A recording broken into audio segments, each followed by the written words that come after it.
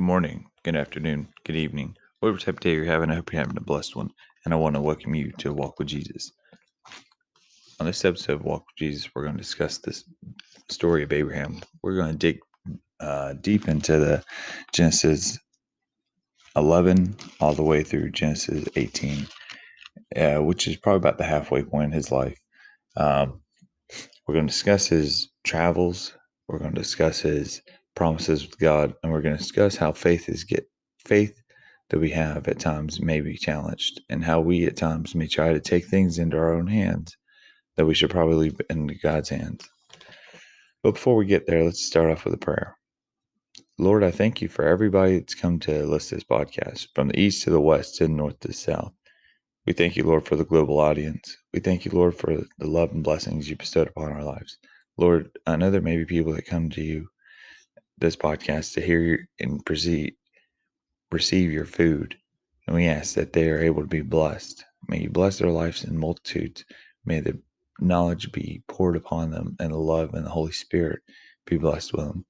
If there's somebody that's listening to this podcast and has never accepted Jesus Christ as their Lord and Savior, we pray to you, Lord, that at the end of this podcast, that they may feel you even stronger and realize the point of Hidden Manna Church is to not be a top church, but it's to be the church that you are in, my Lord, that you are feeding the food to the children. I thank you, Lord, for this day, and it's in your name I pray, my Lord. Amen. So, quick side note before I start. I know there is, in the United States, election. I must say this. No matter what happens, just remember Jesus Christ, your Lord and Savior. We may go through persecution as Christians. We may go through hard times. But no matter who is your president, Jesus Christ is your Lord and Savior. And things come and things go. And we just have to be accepting of whatever is presented to us. Lord. All right, so on Genesis 11, we're pretty much given the summary of, Tower of Babel's taking place, but we're going to go to the ending part of it, because this is where really Noah's bloodline kind of bleeds into Abraham. You see, it's from Shem, Noah's son, oldest son, and he has a great grandchild named Terah, and he took his son. This is Genesis 31, and he took his son Abraham and his grandson Lot, the son of Haran, and his daughter-in-law Sarai, his son Abram's wife. Now his name isn't Abraham. Abraham at this time, it's Abrams. So just to give you a heads up. And they went out with them from Ur of the Chaldeans to go to the land of Canaan. And they came to Haran and dwelt there. So the days of Terah were 205 years, and Terah had died in Haran. So if you remember when we spoke to you about Noah, we told you that the lifespan was going to go down and down and down. And so now it's got all the way to Abram's father, whom, doesn't live he lives a long life compared to our standards, but he doesn't live a long life compared to the older scripture where they were living, 700-800 years old. So it's very interesting. I find that, the lifespan of the biblical characters the most interesting thing, because it's as if we look at our lives today, and we're given, best case scenario, anywhere from our 60s to 80s is a long, good life. Anything after 80 to 100, ooh, you're doing real good. And then 100 to 120, wow, that's a rare class. And it's such a rare class that people put it on. They put it on, the news, media. You're celebrated because it's unheard of. Because especially with the way modern society is, they pump us full of pharmaceutical drugs, that really could be doing more damage than help. that's another topic we can go into. And then you also look at how, you know, how is this affecting us as society? The longevity that we live is, we have to realize that God has a purpose behind each person's life. And that's why they live probably the time frame they do and a length. So let's dive into Genesis 12.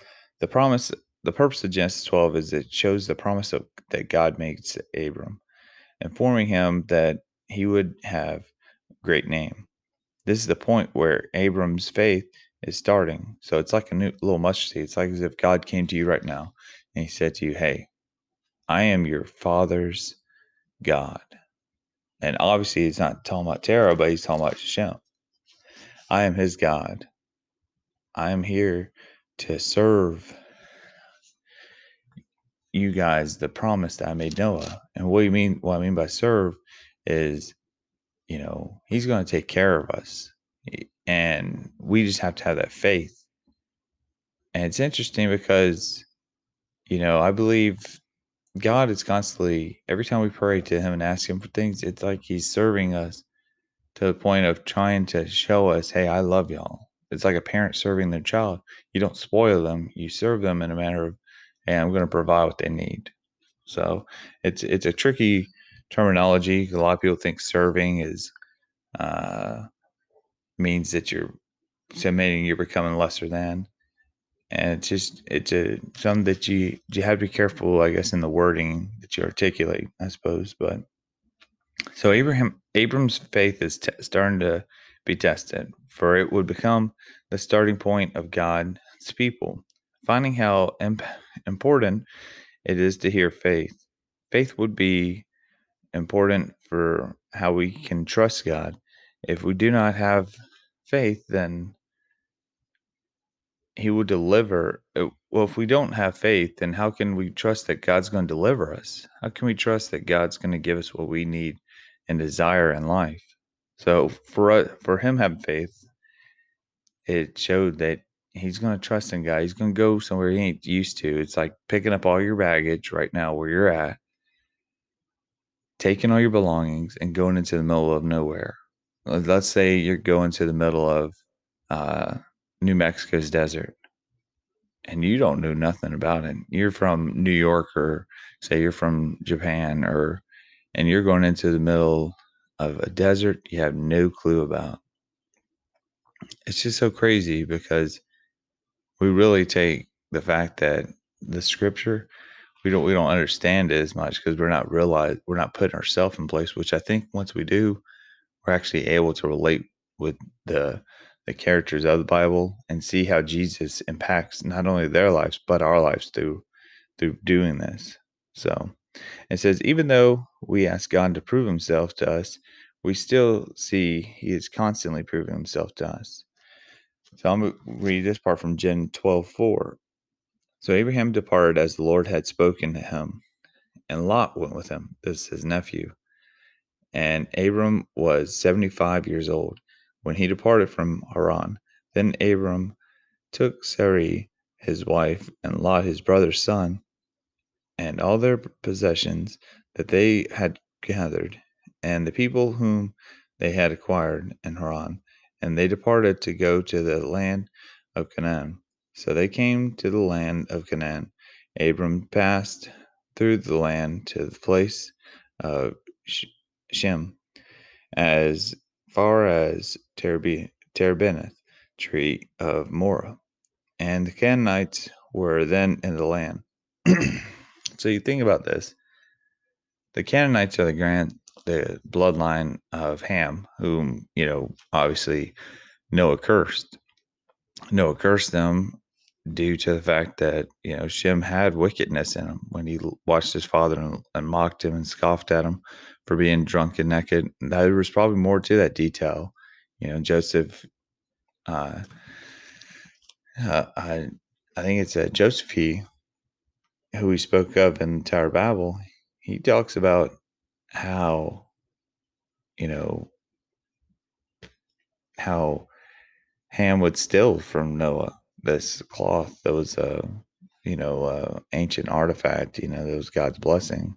So if that's part of the case that we don't even know about, then that makes it even deeper. You know, it makes it deeper of the fact of him betraying his father, him stealing from him. I think it's Josephus. My apologies. So we have to also ask ourselves this question. Um, you know, when we look at Abraham, we can notice that his life, he is living in a tent for a majority of his life, you know. And so it's interesting because I have a little note jotted down here from my study Bible, which I know you can give or take much grain, but this is very fruitful to me. So I hope it is for you. It has been said that for Abram, who would be renamed Abraham, the symbol of his life was a tent, but the secret of his life was an altar. The tent spoke of his pilgrimage, of the fact that he never owned the land. There were times in Abram's life that he moved from place to place. There were also long periods where he lived in tents in the regions of Hebron and Beersheba. But only rarely do we read that Abraham living for a time in a city. So it tells you that Abram being distant from the city shows us how wicked the city is, how unpure the city is. I mean, really think about it. Where's most of your violence happen? Happens in the city. Why does it happen in the city? Because there's no Jesus or God there. You can have churches there all along the place, but if the community is not obedient and fearing of the Lord, there's nothing but chaos and destruction. It goes back to the Tower of Babel once again. I'm not telling you all to pack your bags and move out to the country, but what I'm saying is that's why you see so much violence. That's why you see so much unrest and unease. That's why you see so much chaos. The altar speaks of his fellowship with God, for it was the focal point of his worship. As God confirmed his commands, Abrams confirmed his faith by worshiping and building an altar.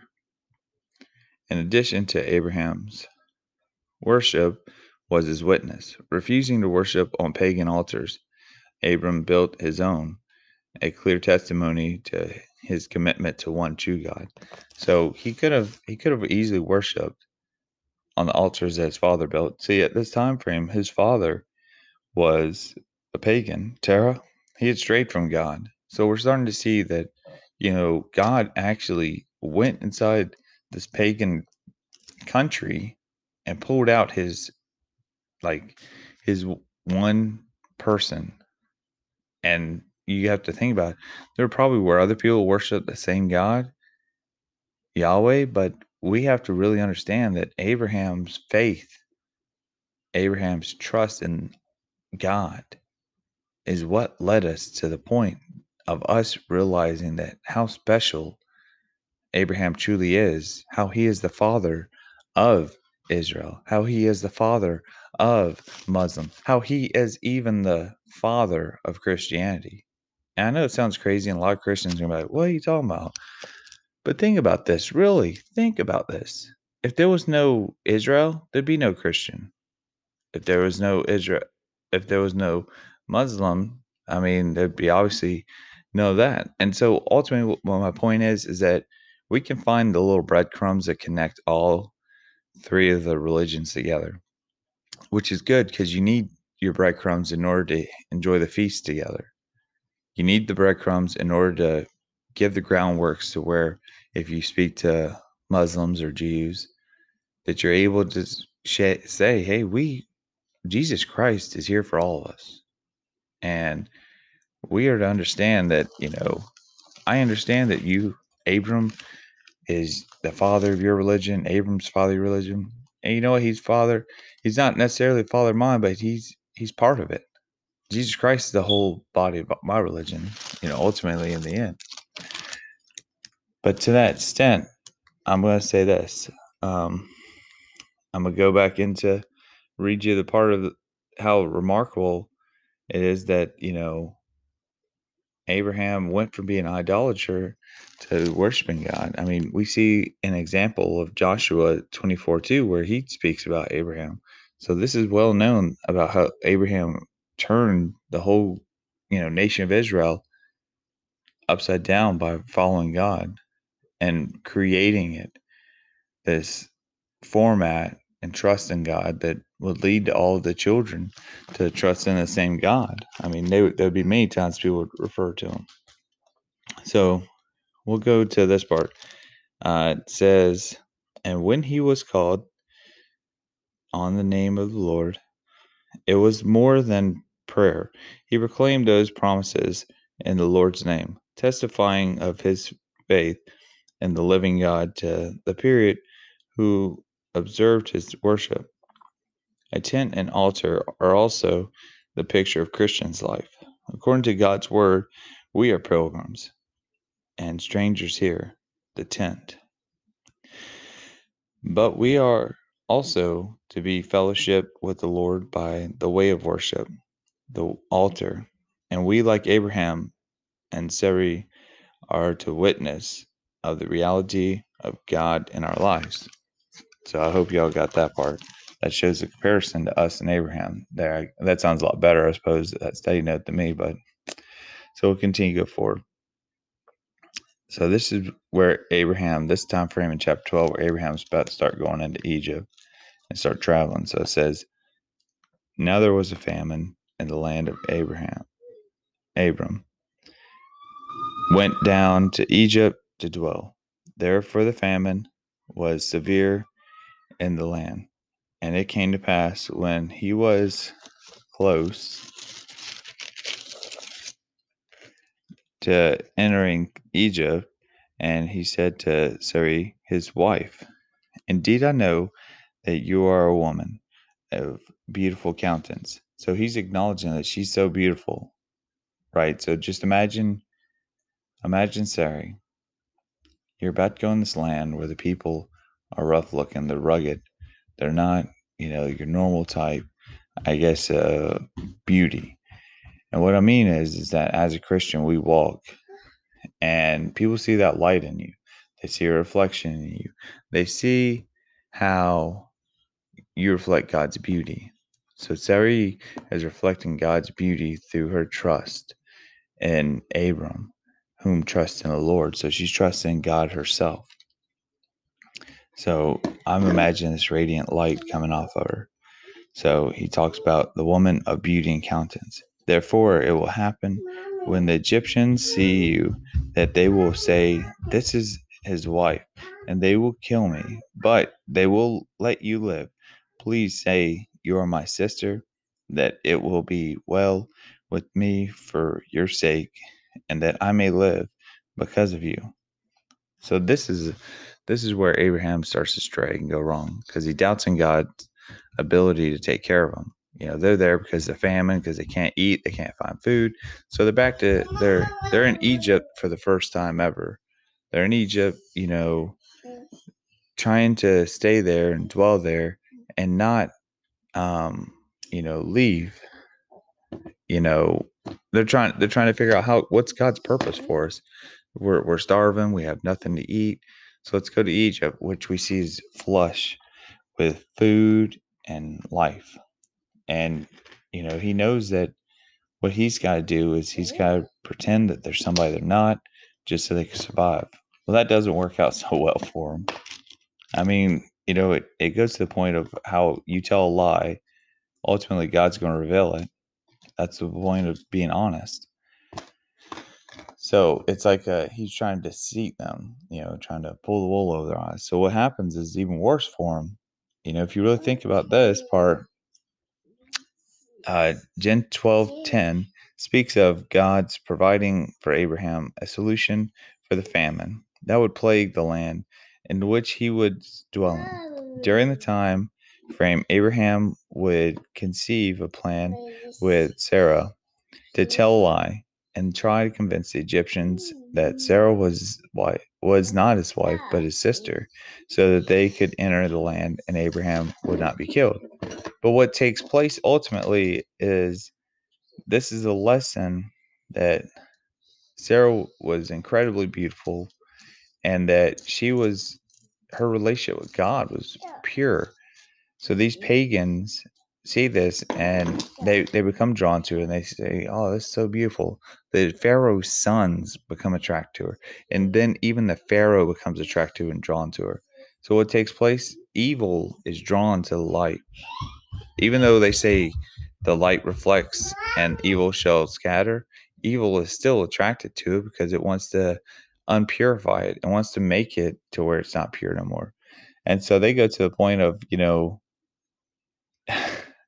they go to the point where they decide, all right, well, we're gonna let the Pharaoh, you know, lay with my wife or whatever so we can live. But then God is like, what are you doing? No, you're not doing this. He intervenes and he says, you know, I'm going to put a plague on Pharaoh. So he puts a plague on the Pharaoh, and that's in Gen 12, verse 17, in his house with great plagues because Sarai, Abraham's wife. And the Pharaoh would call Abraham, and he said, "What is this you have done to me? Why did you not tell me that she is your wife?" And it's funny because God's already revealing to the Pharaoh, this pagan, hey, you're messing with my children, my bloodline. And the Pharaoh gets so upset and scared, he just throws them out. He kicks them out. So then we go from there. We're gonna move along. I apologize. I know we kind of dwelled on that part a little bit, but I wanted to kind of emphasize how in Gen 12, 14 through 16, how God would punish Pharaoh with great plagues because Sarah was Abraham's wife. The Pharaoh would kick them out of the kingdom. And then Gen 13:8, Abraham and Lot would part ways. The first time due to the space territory. So it's kind of like they're still traveling, but they're kind of getting worn out and frustrated with each other. And Lot's looking for his own piece of land. He's wondering, why did I even follow this guy? And I really question if Lot's faith was that strong at this time frame. I believe it probably wasn't. I believe that his faith was very shallow. It was Abraham and Sarah's faith that was really documented and noted throughout this time frame. So they will part ways, but it's interesting. Here's the interesting part about it. It says, after they split, God shows Abraham all of his future land his descendants will inhabit. He also realizes that Noah's promise to Ham was coming true through Abraham inheriting Canaan. So during that time frame, if you think about it, he's inheriting Canaan. The people, all of Ham's people, are now going to become servants. They're going to be the footstools to Abraham and his people. They're going to be the outsiders. But what I find interesting about this chapter is that through it, we find that Lot would choose to live near the big cities of Sodom and Gomorrah, versus Abraham wanted to stay out in the country of Canaan. So there goes again what me and Chris spoke about with the Tower of Babel. Living in the big cities, people look at and like, man, it's so fun, so beautiful. But those are the most sinful areas because people are getting together to defy God, to party amongst themselves, to celebrate. And it's like a limelight we look at, and it's like a bug being drawn to the zapper. We hear the zap noise, we hear our friends getting burned and cooked, but yet we're still going. And then if it pops us, we're gone. So it's really interesting because I think the country aspect, you hear so many people say, man, it's so beautiful out there. You can see all the stars. You feel close to God. Well, why is that? Because there's no distractions. That's that's the truth. There's no distractions. Um, another thing I want to kind of do is I want to read this study note, you know, which is interesting because this is a little one off my study Bible, Jeremiah Study Bible. And it speaks of uh, in Hebrews, lift your eyes means seek out, look with care. Lot chooses for himself what he believes to be the best land, yet this was the testimony of territory of Sodom and Gomorrah, two of the most perverse and exceedingly wicked cities at that time.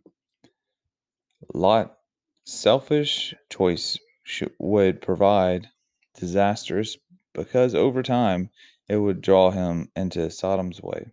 All decisions have implications beyond that moment. Abraham waited until God spoke, and then he looked at the land before him.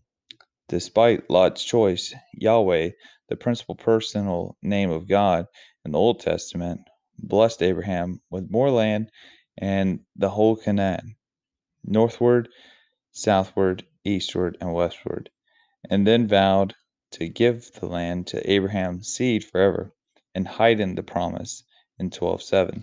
So think about this. Lot thinks he's got the best piece because he's near Sodom and Gomorrah. He's near the big city. He's near all the fun in his mind. But it would end up where Abraham actually received more land because he waited for God to pretty much notify him of what he wanted him to do. He waited to not make his own decision.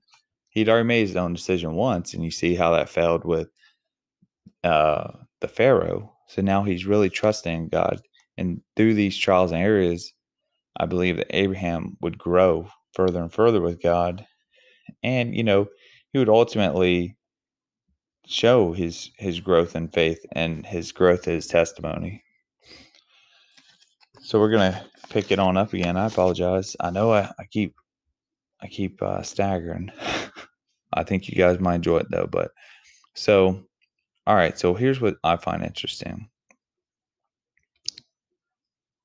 You look at Gen 14.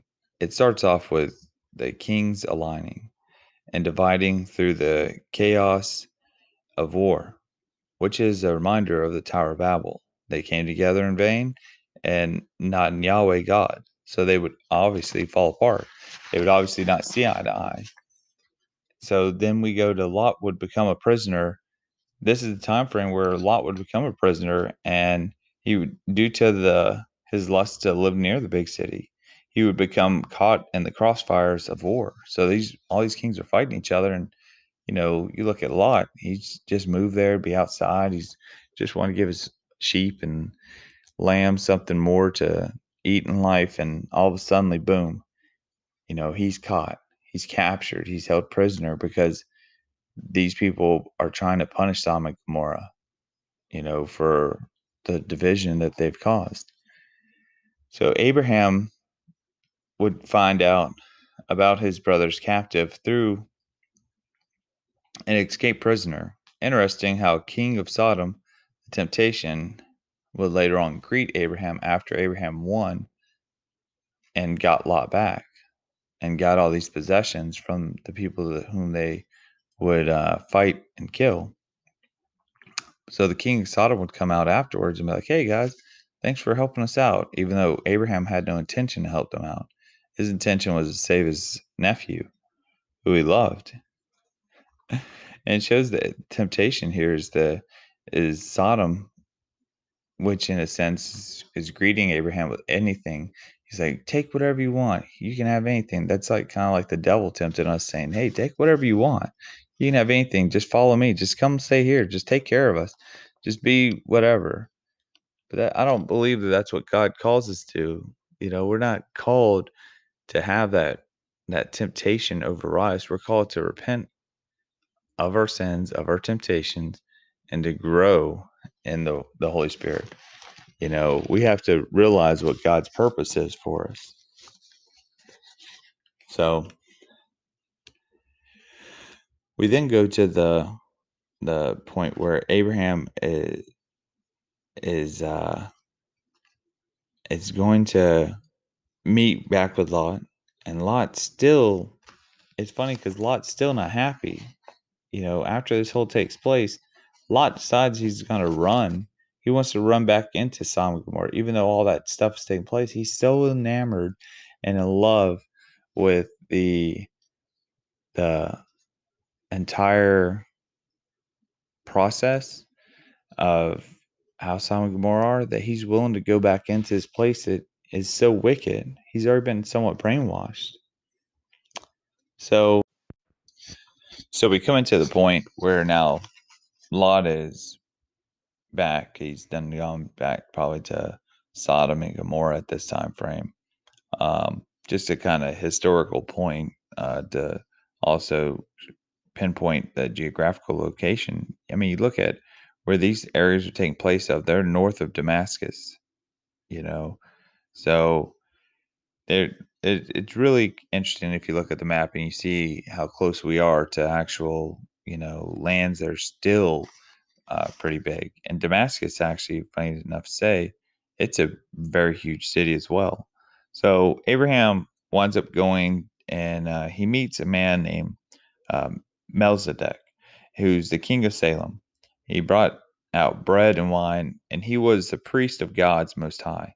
And he blessed him and said, "Blessed be Abraham of God's Most High, professor of heaven and earth, and bless the God Most High, who delivered your enemies into your hand."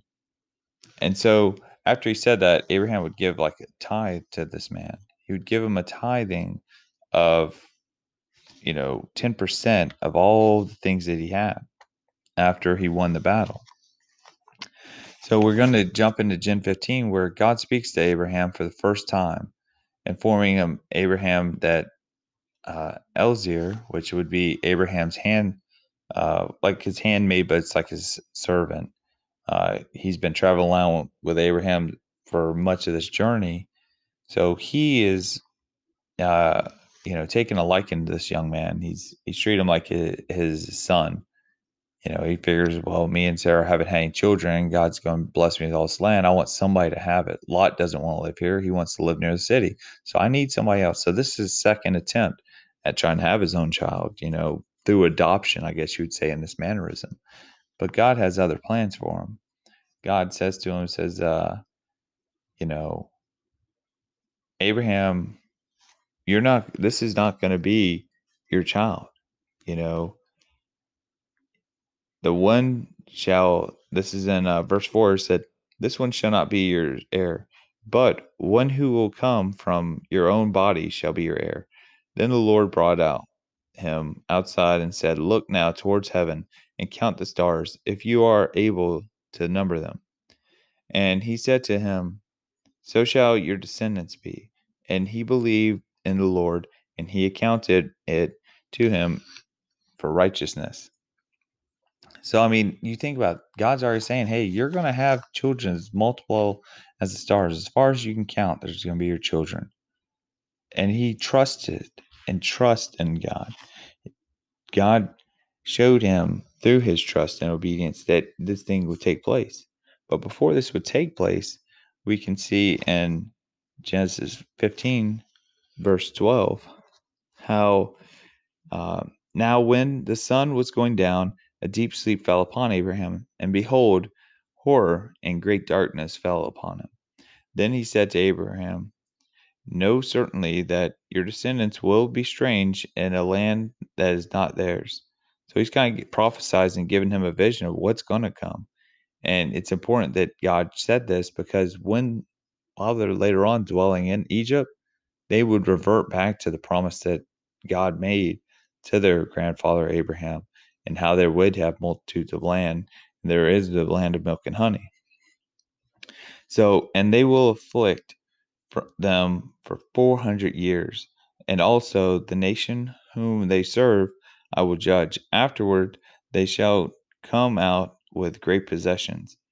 So they would have great possessions due to, the Pharaoh giving them stuff, and that would help them start up Israel. But in the fourth generation they shall return here, for iniquity of the Amorites is not yet complete.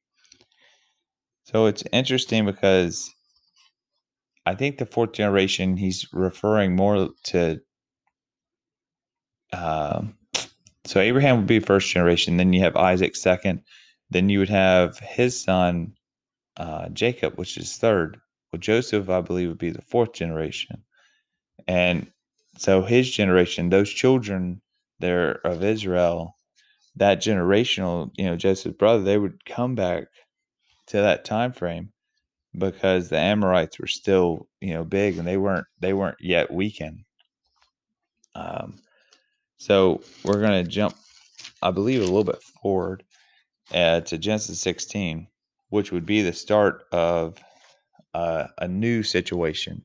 So God's done made this promise with Abraham. Abraham's waiting for this promise to be fulfilled. How am I going to have children? I'm not allowed to have this servant. He's not my blood.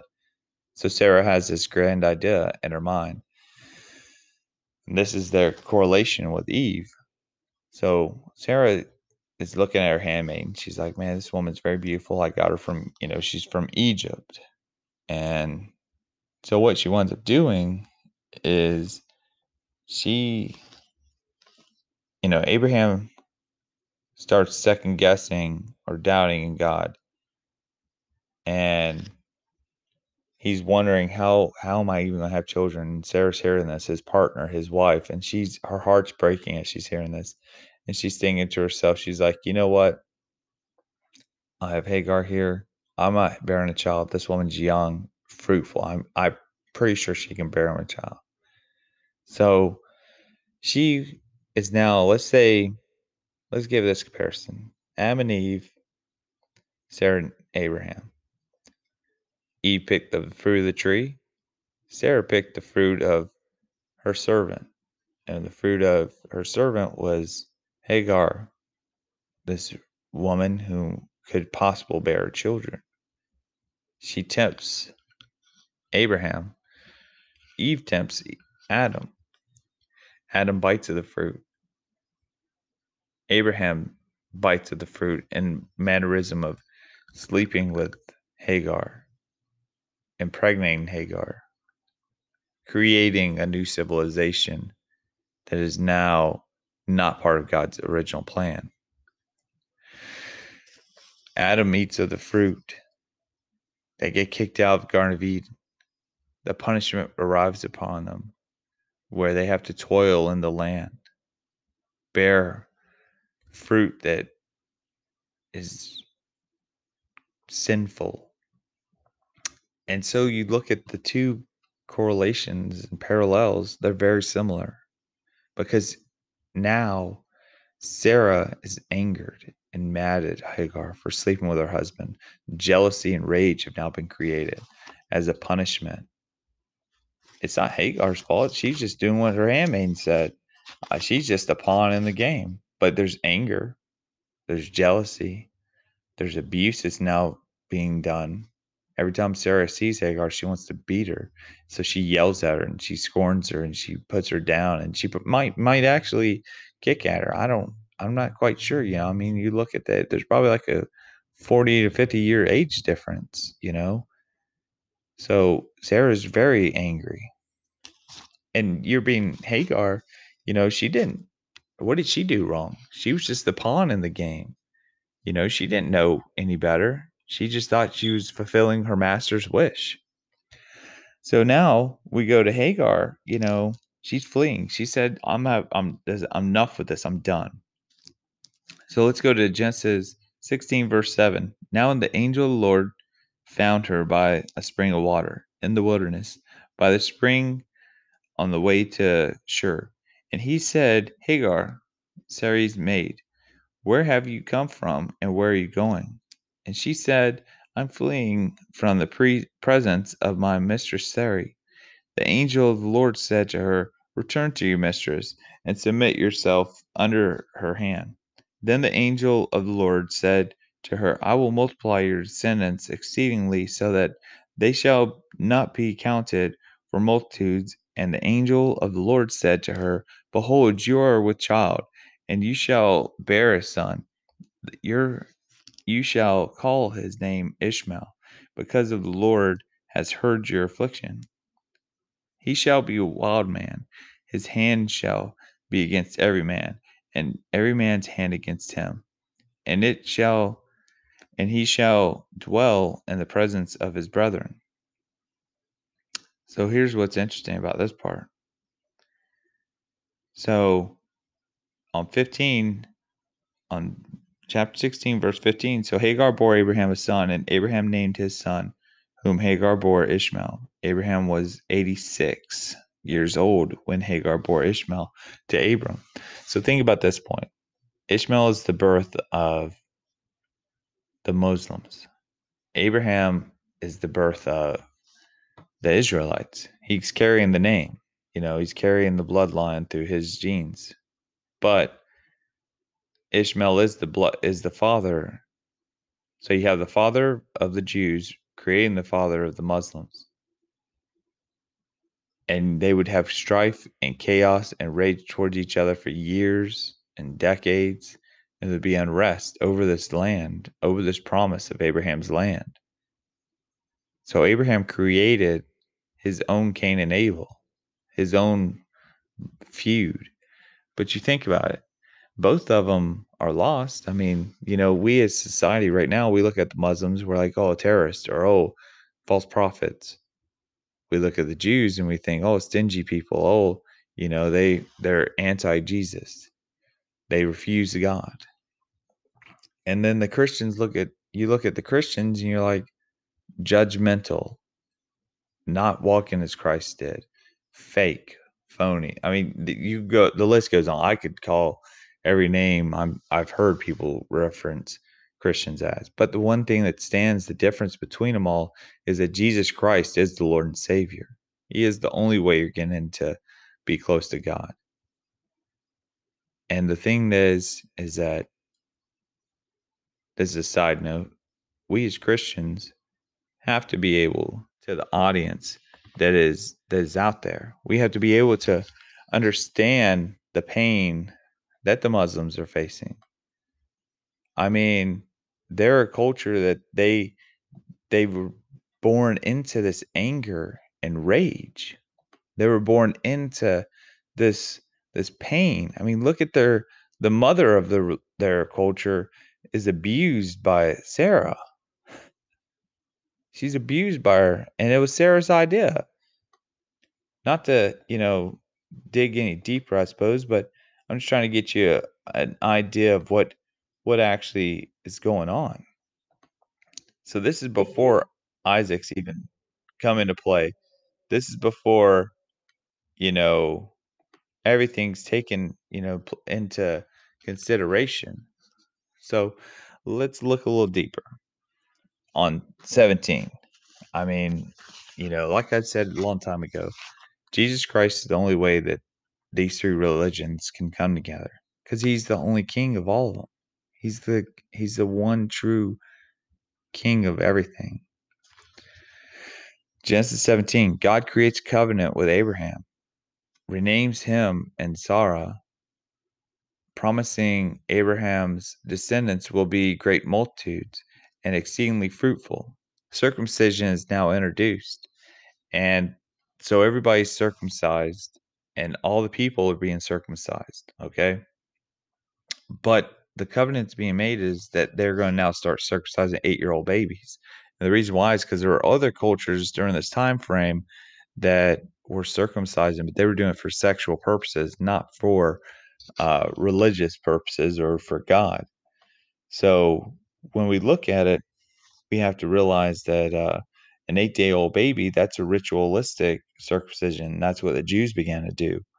And it would show the covenant between God and Abraham's family and God and Isaac eventually when he would become.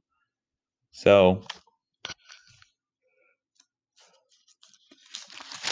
as we dig it a little deeper, let's go to Gen 17, verse 21. But my covenant I will establish with Isaac, whom Sarah shall bear to you at the seed time next year. Then he finished talking with him, and God went up from Abraham. So Abraham took Ishmael his son, all who were born in his house, and all who were bought with his money, every male among the men in Abraham's house, and circumcised the flesh of the foreskin, that very same day, as God had said to him, Abraham was 99 years old when he was circumcised in the flesh in his foreskin.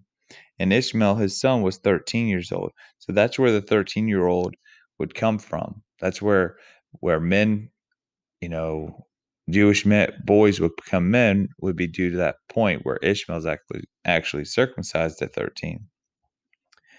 That very same day, Abraham was circumcised, and his son Ishmael, and all the men in his house born in the house and bought with the money from a foreigner was circumcised with him. So that's amazing. I mean, you're getting and just in Genesis 17, we're understanding the whole ideology of circumcision. We're understanding the ideology of why the Jewish, age was 13 for boys to become men. And we as Christians even hold on to that to this day where we're like, well, I don't many do, in certain sectors, they're like, well, I believe a person has to have a sound mind, and once they're 13 years old, then they're accountable for their own sins.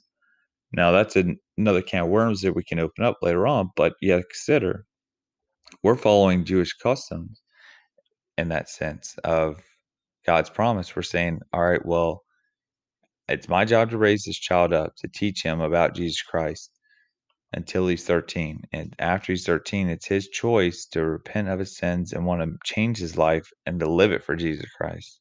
So that's the interesting correlation of the two. So we're finding out also at 99 that Abraham's going to finally have a son that God promised him, and that would be Isaac. And that'd be with Sarah. And you look at Sarah, she's been, unable to have a child for so many years, but now God has come in. He said it's time. It's time for her to have a son and for her to have her own family. So we're going to now look at closing this chapter out, and then we'll pick it back up, probably hit part of 17, and then finish it up with the rest of Genesis, 18 through I think it's 18 through 23, I believe. But anyways, I'm gonna give my closing thoughts and prayer, and then we'll go. But before I do so, I want to say I do finally have a email account that you guys can hit me up. It's part of our ministry's email. It's Mark Thomason, ThomaAson @hidden HIDDEN MANNA church.com. So any questions y'all have about the topics we discussed, anything y'all want to add or say, I would appreciate it. We at Hidden Man Church want your questions. We want them because that's how we're going to be able to feed others, because it's not just you that has the question, it's others. And even if you see me in person, please just send me an email with your question, because the reason why I can go to it and I won't try to remember how you were thinking. I don't want you to be shy. I want you to email me at Mark Thomason, ThomaAson @hidden HIDDEN MANNA church.com. And you can also check out our website, hiddenmannachurch.com. And you can find our podcasts and our other, things about our church and our ministry that me and Chris are doing, as well as my wife, Shannon. Hopefully, eventually, she'll get some blogs out there. So, anyways, my final thoughts before I close are this. There's a lot of parallels in the story of Abraham that you can look at your own life. Think about when God came into your life. You were probably at home, maybe, or at work, and God came to you and he moved you. And I promise you, wherever he moved you at, you didn't stay. You became like him. You became like a person traveling from place to place trying to find an identity. And many of you may be soldiering or going through tough times, but they don't last long, because when we have faith in Jesus Christ, we realize that he's going to deliver us. He's going to deliver his promise every time. We can't trust in our own selves. For as you see with Abraham, where he trusted in his own ideology of them going to Egypt and him lying and saying, hey, this is my sister, it caused so much anger and strife. Telling a lie is not going to fix anything. If anything, telling the lie, what that's going to do is that's going to create more division and more separation amongst people. It's better to be honest and pure.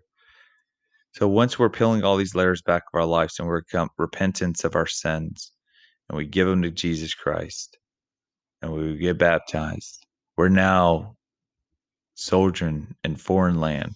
We're now tent dwellers because now we're acknowledging this is not our home. No matter how big of a house we have, no matter how beautiful it is, this is not our home. But you know where it is our home? Heaven. Jesus Christ. Fellowshipping with fellow brothers and sisters. You know, the thing is every time I fellowship, I feel the fire. And I've talked to people and I've heard their stories. And the thing is, we all can relate to each other. We all can identify with each other. The truth is that ultimately, some people feel more entitled than others. Some people feel like, oh, they're deeper on their walk. You know, the thing is, we all start off as sinners, but we don't have to stay there. We can always achieve a higher goal, which is salvation.